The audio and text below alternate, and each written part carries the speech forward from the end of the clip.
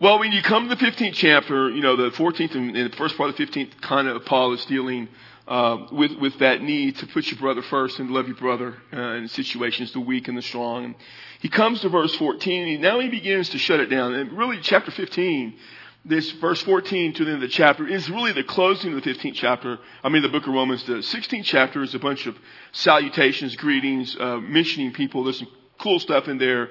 We'll talk about next week.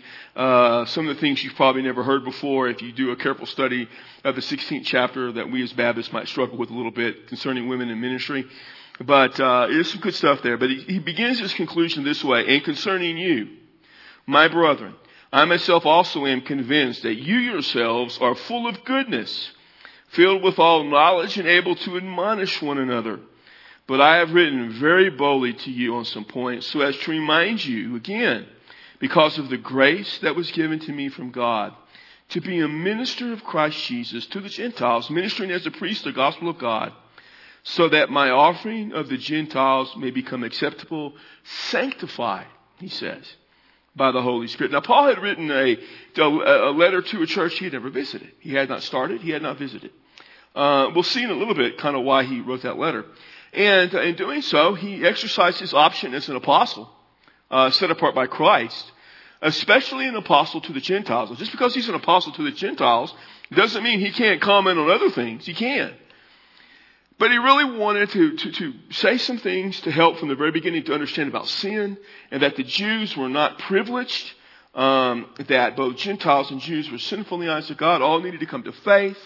He talked extensively in chapter 9, 10, and 11 about how God brought the Gentiles in. The Gentiles shouldn't be conceited because he'd bring the Jews back in. So he kind of needs to sum all this up, dealing with all of them. And so he says, this is what I want you to understand, brothers. I am convinced that you yourselves are full of goodness. In other words, there's nothing wrong with your fellowship. These are not earth-shattering problems. You're filled with knowledge. And you're able to admonish or teach one another. In other words, y'all are perfectly capable of teaching. Part of the focus of Scripture, and we forget sometimes what Scripture does, is that Scripture not only instructs us, but sometimes Scripture has to admonish us. Sometimes Scripture has to rebuke us to some degree. Sometimes it has to advise us. Sometimes Scripture has to warn us. I was reading over when Paul's very last letter, 2 Timothy, which he wrote to that young protege of his who was basically pastoring the church at Ephesus in the very last chapter. He told them, Timothy, sometimes you've got to rebuke as well as reprove and teach and encourage folks through the Word of God. It's part of it. And so he says, I know you're all capable of doing that. But nonetheless, there were things Paul, because he's an apostle, he had to do some things. And he had to share some things. And so we ought to remember when we come to the Scriptures, we're coming to the works of apostles inspired by the Holy Spirit. Some of the things they tell us are difficult for us. Some things are easy to understand, easy to grasp. Sometimes we read things and it causes us to say, I may not be living up to what they expect. I find myself quite often having to do that.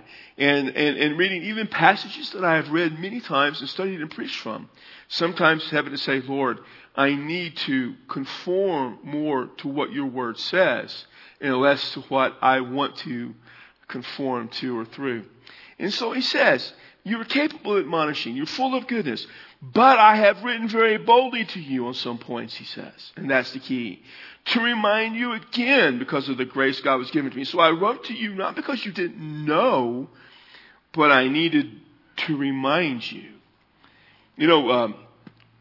Sometimes we think when we've been a follower of Christ a long time and we hear lots of sermons on salvation.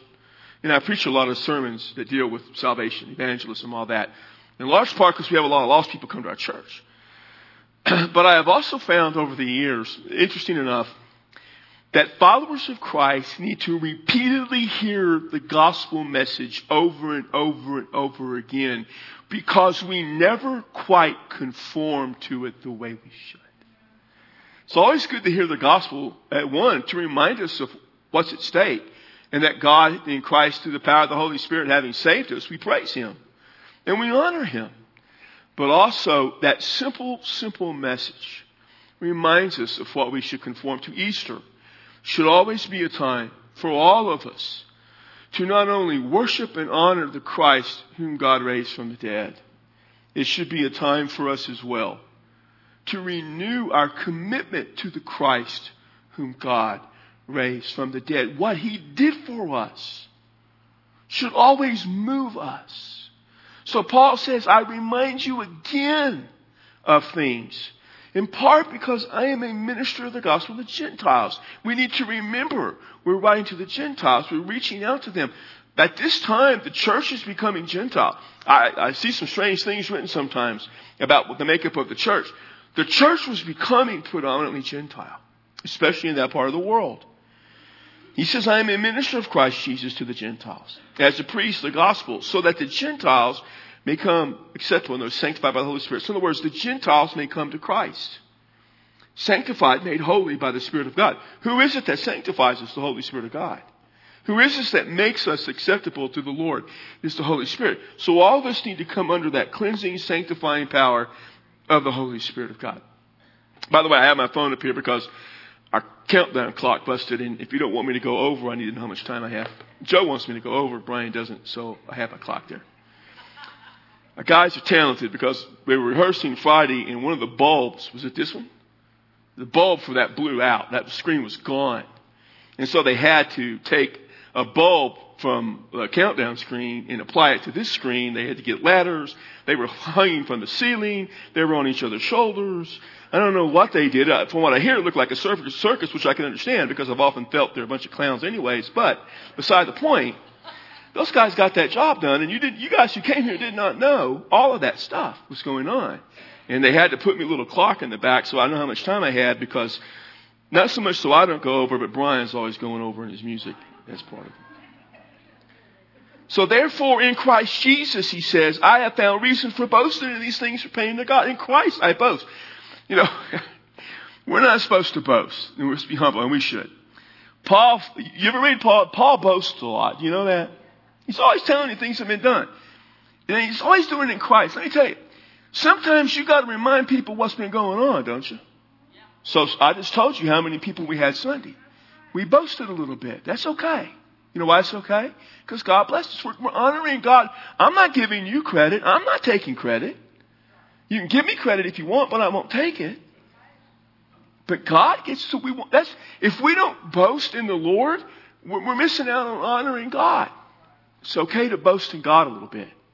Don't take the credit for it. Just say God's doing this stuff, and we're excited about it.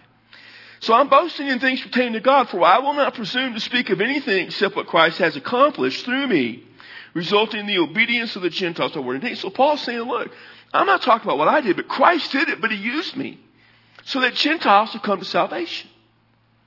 So what Paul is saying is, look, Gentiles are coming to Jesus. Now, there's other reasons they're doing it. He's not the only one, but he has gone, and Christ has sent him. And Paul says, what I have done for the glory of Christ. Christ worked through that, and Christ brought people. Now, Christ is the one who does it. All right? We don't win anybody to Jesus. Jesus wins them to Jesus. But he uses us. We need to be aware when he uses us. Now, we're not Paul. I get that. I understand that. But we still need to understand. We need to be aware if is God using us or not using us. Paul said God's been using. He's been working. People are coming to Jesus. We praise the Lord. We don't receive the praise. But we praise the Lord. We thank the Lord. We celebrate. So here in Romans, he says, all these things the Lord has accomplished.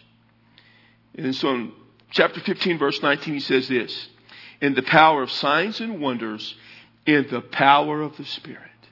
Now, remember sermon Sunday, I mentioned that they were to wait, the apostles, till the power came from on high. And then in Acts 1:8, it says the power of the Holy Spirit. He says, in the power of the Spirit, these things have been accomplished. In the power of the Holy Spirit. That's the power that exists. He says, so that from Jerusalem and round about as far as Illyricum, I have preached the gospel of Christ. So he says, I preached all over the place. No, there is no Nowhere in Acts or any of his books does it tell us that he preached in Illyricum. It's a tough word to say. There are some opportunities for him to have done so. Most assume that he did it. There's a gap between leaving Ephesus in his second journey and going back to Jerusalem that he may have whipped over there and done that. But he says the here thing is I preach the gospel of Christ. And thus I aspire to preach the gospel, not where Christ was already named, so that I would not build on another man's foundation. It is written, they who had no news with him shall see, and they who have not heard shall understand. So here's what he's saying. My primary focus was to preach the gospel. You ever heard someone say, we want to be a New Testament church? I'm always curious because which one? You want to be the one at Corinth that had all those problems? You want to be the one at Galatians? Because the Galatian church had heresy slipping in? You want to be the one at Ephesus that struggled so much that he had to send Timothy? Which church do you want to be? Well, here's the secret to being a true New Testament church. Your passion and your purpose is one thing. To preach the gospel of Jesus. We honor God. But that is an overarching goal of humanity, period. How do we primarily honor God? We preach the gospel. So, I don't think I ever had anybody here say this. I don't know, but I've had people say sometimes to me once before, you preach or you teach a lot of messages about being saved. And I'm like, correct. Because that's what we're here for. That's our purpose in life. It's really not complicated. Churches that take their focus off of the gospel of Jesus Christ shrivel up and die. Churches that focus on the gospel will at least reach people. I think I've shared this before. Do you know the number of churches in America, and this includes Baptist churches, that are declining or who are plateaued or declining? 85%. 15% of churches in America are growing. By the way, we are a part of that 15% right now. Haven't always been since been here we are now. What is the fundamental difference? It's not that those other churches don't love Jesus and God. They do. It's not that theology is bad. It may be, but a lot of them love God. Look at Baptist churches. All Baptist churches love Jesus, right? And I've never met a Baptist church that didn't pretty much believe the right things. It's because they forget what the focus is. Paul tells us time and time. The whole book of Romans, the reason the book of Romans is so critical, and why to many it's the explanation of the gospel, is because ultimately it says, you've got to focus on Jesus Christ and the gospel of Jesus. I've heard people try to argue with that, and I'm just like, are you crazy? Where are you arguing with it from? Because it's all over Scripture. And this is what Paul, he's concluding this letter saying, my focus is on the gospel.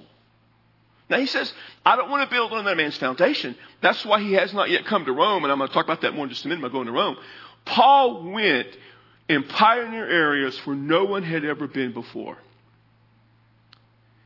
There are in the world today, I'm going to put Joe on the spot. Joe, if you don't know, but you are a resident former missionary that I saw from Argentina. Unreached, unchurched people groups who have never heard the gospel. Remind me the exact number. Remind me about how many. People groups in the world, there's around 7,000. Unreached would probably be somewhere about half. About half the people groups. Not people, but half the people groups, half the cultures in the world have never heard the gospel. They've never heard the gospel. About half. Now, we're able to shrink that number a lot more quickly these days because of technology and all these things. But just think about the pure number of people who have never heard the gospel. These cultures. And then within some cultures, there are plenty of people who have never heard the gospel. So of 7,000 something people groups, cultures, which has to do with language and a few other things. But language and communication is the primary thing that distinguishes a culture. About half of them have never had a gospel witness. There are plenty of people left to hear Jesus. And a large number of them are actually in Mexico, by the way. They're all over in South America, they're all over the world. There are even some pockets of America, some small pockets, where the gospel has not penetrated that area. It's not very many, but there are a few.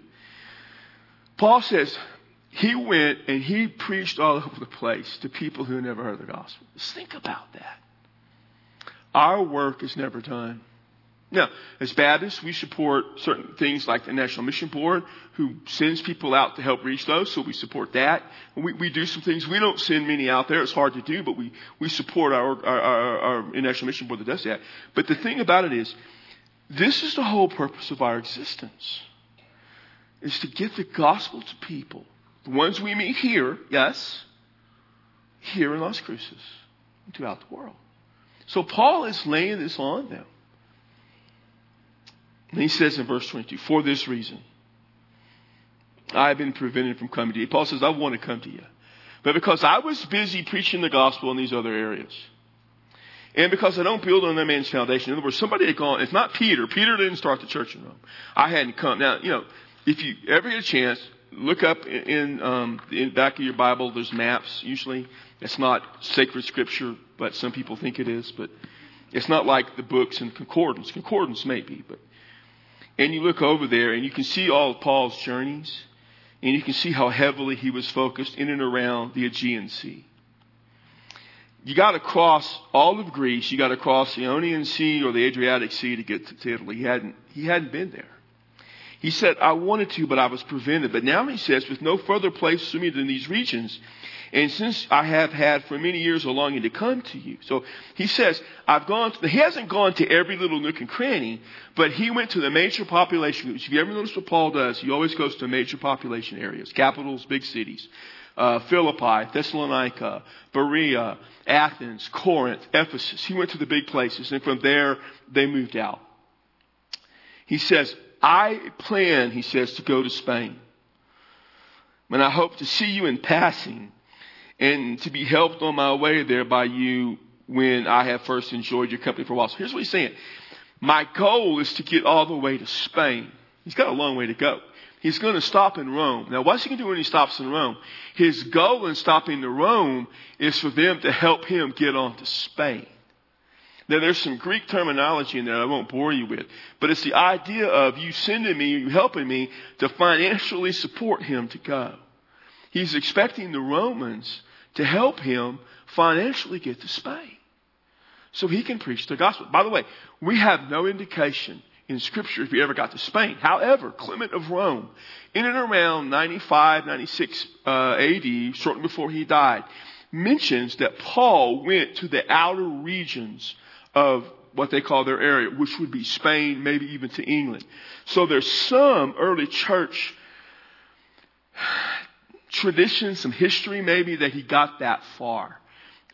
When he would have done it, it's hard to say. Most likely, if you look at the end of Acts, he's in prison in Rome. He'll spend a couple of years there. He'll get released in and around 61, 62, about 65-ish, 66, right in there, maybe 64. He's re-imprisoned in Rome. From the end of Acts to the time that he dies, he writes 1st and 2nd Timothy and Titus. He writes 2nd Timothy, obviously, from prison. Some feel he may have, when he got released, and just talk from prison, when he got released from prison, he's in prison at the end of Acts, when he got released from prison, he may have went over to Spain and preached there, and then got arrested, and beheaded after that in Rome by Nero. So he says, I want to go to Spain. He just hadn't been it. And he says, I want to be with you and enjoy your company. But now he says, I'm going to Jerusalem serving the saints. One of the things, there's a thematic thread that runs through many of the books Paul wrote. Romans, 1st and 2nd Corinthians in particular, in which he's taking up, and Acts, he's taken up an offering for the church in Jerusalem. Now, before I read on and comment on all that, the church in Jerusalem was the mother church, the first church. And over time, you're dealing with 26, 7 years after the ascension of Christ. That church was large, but it became poor and poor and poor. A variety of reasons we need to go into it. So Paul was taking up this offering. He mentions it in 1 Corinthians 16, 2 Corinthians 8 and 9. He talks about the churches in Macedonia, that the Philippi, Thessalonica, they gave, he says, out of the depth of their poverty, they gave abundant riches. They weren't very wealthy, but they gave so much. And he took an offering back to take back to the church at Jerusalem. So in other words, he took money from the predominantly Gentile churches to go back and help the predominantly Jewish church so that Christians would support each other. The purpose of this was to support what happened, to support the church in Jerusalem. They had supported so many churches in sending people out that they needed some help to continue, but also to foster a sense of continuity and community between Gentile believers and Jewish believers. Because there was always, throughout the New Testament, Acts chapter 15, you see it in Galatians, there is this underlying tension between Jewish and Gentile believers. We see it in the book of Romans. It's there. And so he was hoping that by the Gentile believers giving money to the Jewish believers, it would build a sense of community, of oneness, of belonging, of unity. So this is what he says. For Macedonia, that is Philippi and Thessalonica, and Achaia, that is Corinth, have been pleased to make a contribution for the poor among the saints at Jerusalem. Yes, they were pleased to do so, and they are indebted to them. There is a debt that they have, not financial, but spiritual. For if the Gentiles have shared in their spiritual things, they are indebted to minister to them in material things. That's what he's saying. If spiritually we owe something to the church at Jerusalem, then we ought to help them materially. Now, there's a principle in there. We could probably discuss that, but there is a sense of us helping other churches.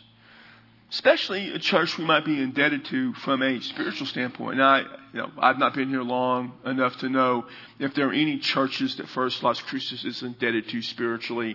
The history goes back 100 plus years. None of you were around, I don't think, back then to know it anyways.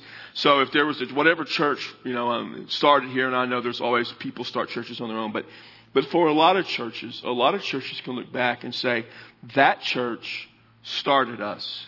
That church is hurting. We need to go help that church. The mother church, listen, most people don't realize this. Churches are like people. You have a generational span. Churches last about 30 years before they've got to start their new life circle over. If you don't regenerate your culture every 25 to 30 years, you begin to decrease in numbers.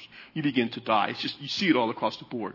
Just like humans begin we start breaking down in life, churches do too. So churches have to have some regeneration every generation or so, every 25, 30 years, somewhere in there. For some churches, it's quicker. For some, it may be a bit longer. A church can get big enough. They can put that off. But eventually, if you don't regenerate yourself culturally and start reaching new people, you're going to feel the effects of that. Sometimes churches that benefited from another church, having started them, need to go back to that church a generation later and help them somehow. It should happen. You know what we ought to always do? Help other churches. Now, especially Baptists. Now, I'm not going to help churches that are heretical. I don't want to watch them die. There are churches who need to die because they're not really churches. They're just a bunch of heretics. But when I see churches, especially evangelical churches that are struggling, or I see churches that are just starting off and I can help them, you know what I'm going to do? I'll help them. You know why? It's semi-biblical to help other churches. It's semi-biblical. It's just one of those things you might want to do. You know what I'm going to do sometimes? Sometimes I'm going to give them some money. We're going to give them money sometimes to help them. You know what we do sometimes? We're going to send someone over there to help them. There's about 2 or 3 staff guys. I think I'm sending a couple of places for a while right now. I think Barry's going somewhere in a couple of weeks, just for one Sunday. We had a conference here the other day, and I told the guys at that conference, you ever need someone to preach? Because let's be honest, the guys who can preach in this area are few and far between that preach worth a lick. I said, call us up. Some of our staff members will go. They'll be happy to help you out. Because that's part of our job to help churches. Some churches just starting off and needs our help. You know what I'm going to do? If everything's legit, we're going to help them. Because churches help churches. And if you don't, shame on you for not doing that. Therefore, he says, verse 20, when I have finished this and have put my seal on this fruit of theirs, I'm going to go on by the way to you by way of Spain. Now I know when I come to you, I will come in the fullness of the blessing of Christ. Now he's going to make it to them, but he ain't going except in chains. It is, you read in Acts, Paul gets to Rome all right. He goes in handcuffs, man, shackled for the gospel of Jesus. God gets him there. Paul knew God was going to get him to Rome. He just didn't know how. And I don't ever want to pray, God, lead me like Paul. I don't ever want to pray that way. I'm saying, God, you can lead me. Just don't do it like you did Paul. Not that last place, you know.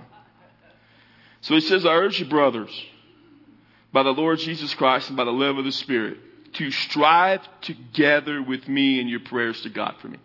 He's saying, pray for me. Now, we pray a lot. We pray for missionaries around the world, but we always ought to have a few we pray for. I have ministers that I pray for. I pray for our staff. I have some other guys I pray for. I don't pray enough. Joe, we need to make those booklets about missionaries more available. That's my fault. But when we get some more of those booklets with all those little missionaries on there and make them available so you can pray for them. But you need to pray for those guys and gals by name. You need to lift them up in prayer. We have them. We just need to make them available. That I may be rescued from, notice what he says, that I may be rescued from those who are disobedient in Judea, and that my service for Jerusalem may prove acceptable to the saints. Paul knew there were those in Judea and Jerusalem who were gunning for him. Read the book of Acts. They were gunning for him and they got him. But they couldn't kill him. God protected him. Pray for me, he says, for that. Now here's the thing. Paul went, Acts 21, read through Acts 21 in the book of Acts. Paul ended up in Jerusalem and ended up being arrested. So here's the thing. God allowed him to be arrested, but God protected him. The Jews never could kill him. They tried about 5 times to find a way to kill him. But finally, the Romans took him to Rome. He went to Rome under Roman protection to preach the gospel there. It's a magnificent thing that God did. God had everything under control. So, God answered the prayer of Paul, just not quite the way Paul thought he was going to answer it, which is always a tricky thing there. You know, God, I want you to do your will. I want you to do it your way. But it can be a little tricky at times. But Paul was protected from, it may seem like he wasn't because they arrested him, but he was protected from them because they couldn't kill him. And God used their evil to turn about for his good. And so he said, I want to come to you in joy by the will of God and find refreshing rest in your company. He wants to come to them in joy by the will of God. But he got there by the will of God, and he still went with joy because the chains could not keep Paul's joy away. And that church there did refresh him. They comforted Paul while he was in prison. And all of that in verse 32 came to pass. He says, and he concludes the letter before he gets to the greetings. Now the God of peace be with you all. Amen. May the God of peace bless all of you. He gives us blessings. So here's Paul in his closing, laying his heart out to them about his desire to come to them. And he would make it just not the way he thought. But God got him there, and Paul ministered, and he touched the lives of those people. Either way. And sometimes God's will is not always the way we want it done. But our conforming to Christ is for God to do his will, his way. One of the hardest prayers we can make is, God, you do your will, your way, and I want to go along with it. No matter what happens.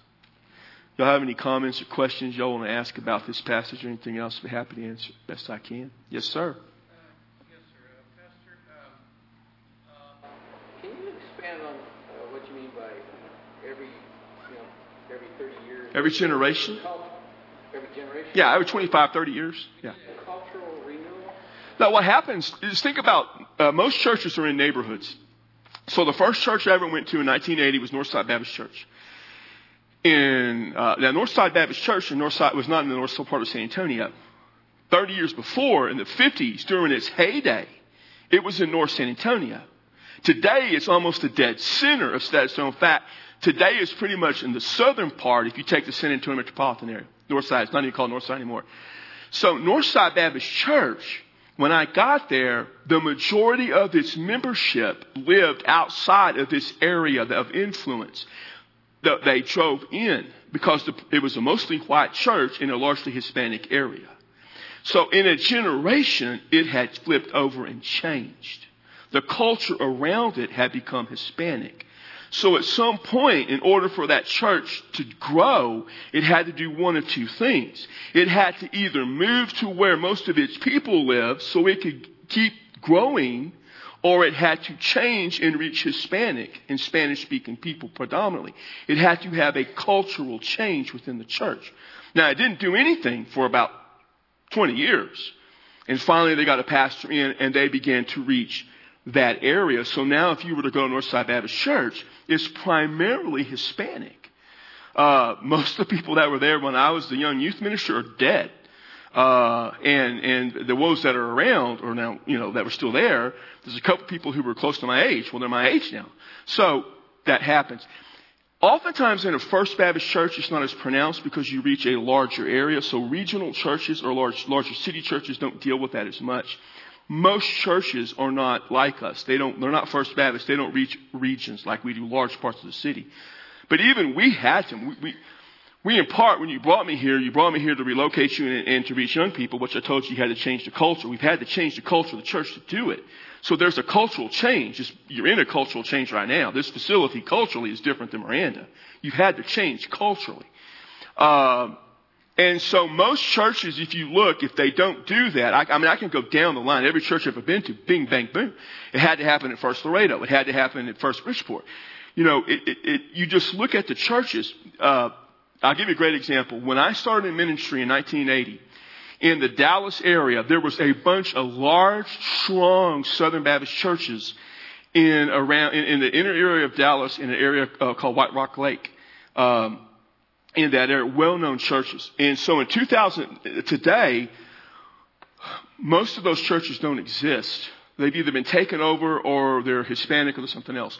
One of those churches actually called me in 2009. Or wanted to call me. I was going to view a call, and the week of going to view a call, I backed out because the thing just blew up. They had a 1,200 seat auditorium for 400 old white people. And it was a church that was in an area where actually it had become Hispanic, and now it was becoming kind of what's it called, regentrification, is that what they call? Where people uptown, old hippies and other people come in, urban and kind of that kind of thing. And so it was changing, and they were going to bring me there to change all that because they realized they were in desperate trouble. And it blew up. But what happened is within about 4 years, that was 2009, they don't exist anymore as they were. About 4 years later, they went over to another church, a large church in Dallas, took them over, made it a satellite and completely changed them. Because 30 years earlier, they were running 1,000. Actually, 20 years before I went, they were going to call me, they were running 1,000. Within 20 years, they went from 1,000 to 400. So within a generation, they died off. Still good people, love Jesus. They have not reached the area around them. So you have to, every generation, come back and find a way to connect to the culture that you're in. You don't last forever doing the same things you always did. Never happened. Y'all know that. Y'all experienced that here. Yes, sir. Is it going to mean, I'll say, I'm an old person. When I pass, my generation passes, hymnals are gone. Well, I don't know. But 100 years ago, they didn't have any hymnals. You know when the Broadman hymnal came about? Some of you were alive back then. Dr. Bullock, you remember the first Broadman hymnal? No. 1934. The first music minister, First Baptist Dallas in 1919, called the first full-time music minister in Baptist history. You didn't even have them 100 years ago. We still have hymns, but we put our hymns up on the thing because it's easier for you to read. Some of you admit it. It's a whole lot easier to read the hymn on that screen than to look at that book. And don't tell me you read the notes because you have no idea what those notes mean. You just read the words. And if the note goes high, you go high. If it goes low, you go low. You're flat all the time. You don't know what you're doing. Mike just bought a cart so when y'all come out here, traditional service in a couple of weeks, there'll be a little cart. If you need a hymn book, they'll have a hymn book for you. You go get that hymn book, you go put it back when it's over. Don't leave it in the seat. It'll get thrown away, I promise you. So there's nothing, so stuff like that. Look at our traditional service. You know why we have a traditional service? Do you know why? Because it's an effective way for people to worship God. For some. it's not as effective in helping us reach the masses who prefer a contemporary setting. You know why I promise you that as long as I'm pastor, you have a traditional service? It's not to make you happy. You should know by now that's not it. It's because I recognize that people worship the Lord more effectively, some do, in a traditional environment, so you're going to have a traditional setting. You're going to have Mike stand here, and he's going to lead you. You're going to have a choir on risers back there. You're going to have an organ. The organ's coming to play. Mike convinced me the organ needed to come because we strive for excellence. In everything we do, we strive for excellence. Everything we do, we strive for excellence. And Mike, a convincing argument that in order to have excellence, the organ needed to come. So the organ's coming. It's going to be back there, but it's still coming. Why is that? To make you happy? No, because some of you worship God, and our primary responsibility is to honor the Lord. You worship God more effectively in that environment. Listen, everything in this room is to help us honor God. All of this helps us honor God in a contemporary setting. So these screens. Now, what we're going to do for the traditional is we're not going to say we're throwing that away. We're going to say we're going to do everything we can. So you're going to have Mike up here leading, and you're going to have choir on risers. It'll be a little bit different. You're going to have to walk up the ramp. Hopefully some of you will learn to walk quicker. Man, Mike told me they're walking up the ramp. I said, Mike, you're going to have to start 10 minutes before the service begins to get some of them up here.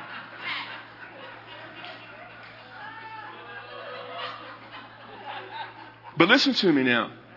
You're going to honor God because that's the way you honor God best, and we're not taking that away from you. We're not stopping that. But listen, we had 1,100 people on this campus Sunday. They honored God a little bit easier through a more contemporary. That's the generational change. Now, because we're First Baptist, we can do both. You know that, right? Not every church can do both. We're First Baptist Church. We act like one. You act like, when you're First Baptist Church, you know what you do? I told you, you act like a First Baptist Church. You don't act like the Second Baptist Church. You don't act like the so-and-so Street Baptist Church. You act like First Baptist Church. So what First Baptist Church will do? First Baptist Church can have two completely different services with two completely different people leading them. Because that's our responsibility. And we're going to have that. And everything to do with worship, though, was going to do one thing, honor God. If it doesn't honor God, we're not doing it. As long as I'm your pastor, we will honor God. And if it doesn't help us honor God, we don't do it. Troy, you have something? We're having Sunday school. I promise you we have Sunday school. People say pastors doing away with Sunday school. No, I'm not. Garbage people come up with. They come up with the dumbest things. You're having Sunday school. You're going to have it down at the ACC. That's a little different until we get Phase 2 built, and we're working on it because Sunday night we're going to vote on a Phase 2 committee so we can try to start getting stuff done. Now, some of you want to come up with $3 or $4 million. It'll help a whole lot faster. 5 or 6, but 3 will get it started. Tom, you got 3 on you. Be happy, brother. You're going to have something. And here's the thing. You know why? Because you know what the purpose of Sunday school is? We're just going to have a little church like. The purpose. And listen, not to boast, I received awards for Sunday school growth when I was at Park Hills because I had one of the fastest growing Sunday schools in America as associate pastor. The purpose of Sunday school is to reach people. You reach them through Bible study. And here's what I know. Some of you are more effective in reaching other folks for Christ through a traditional Sunday school. So we'll have traditional Sunday school. We have traditional Sunday school here. We have a traditional Sunday school class. You lead one at 8:30. You lead one at 11. Eric Aragon leads one at 9:40. And sometimes Josh teaches. They float out. But we have traditional Sunday school. But some of you, so you're going to have Sunday school. It's just going to be done differently. And you know what? You're going to have coffee. We spent 4 hours in staff meeting discussing how you're going to get coffee and how much you're going to have and whether you're going to have regular or decaf or whatever. Good golly, wasted my time like there was nothing else we had to do. But why? To make you happy? No. Here's why. Because we understand as the First Baptist Church, we can effectively reach people with Sunday school, then we're going to have Sunday school. And when the knuckleheads tell you we're not, they're full of it. We are. I'm as blunt can be. I've never lied to you. You're going to have it.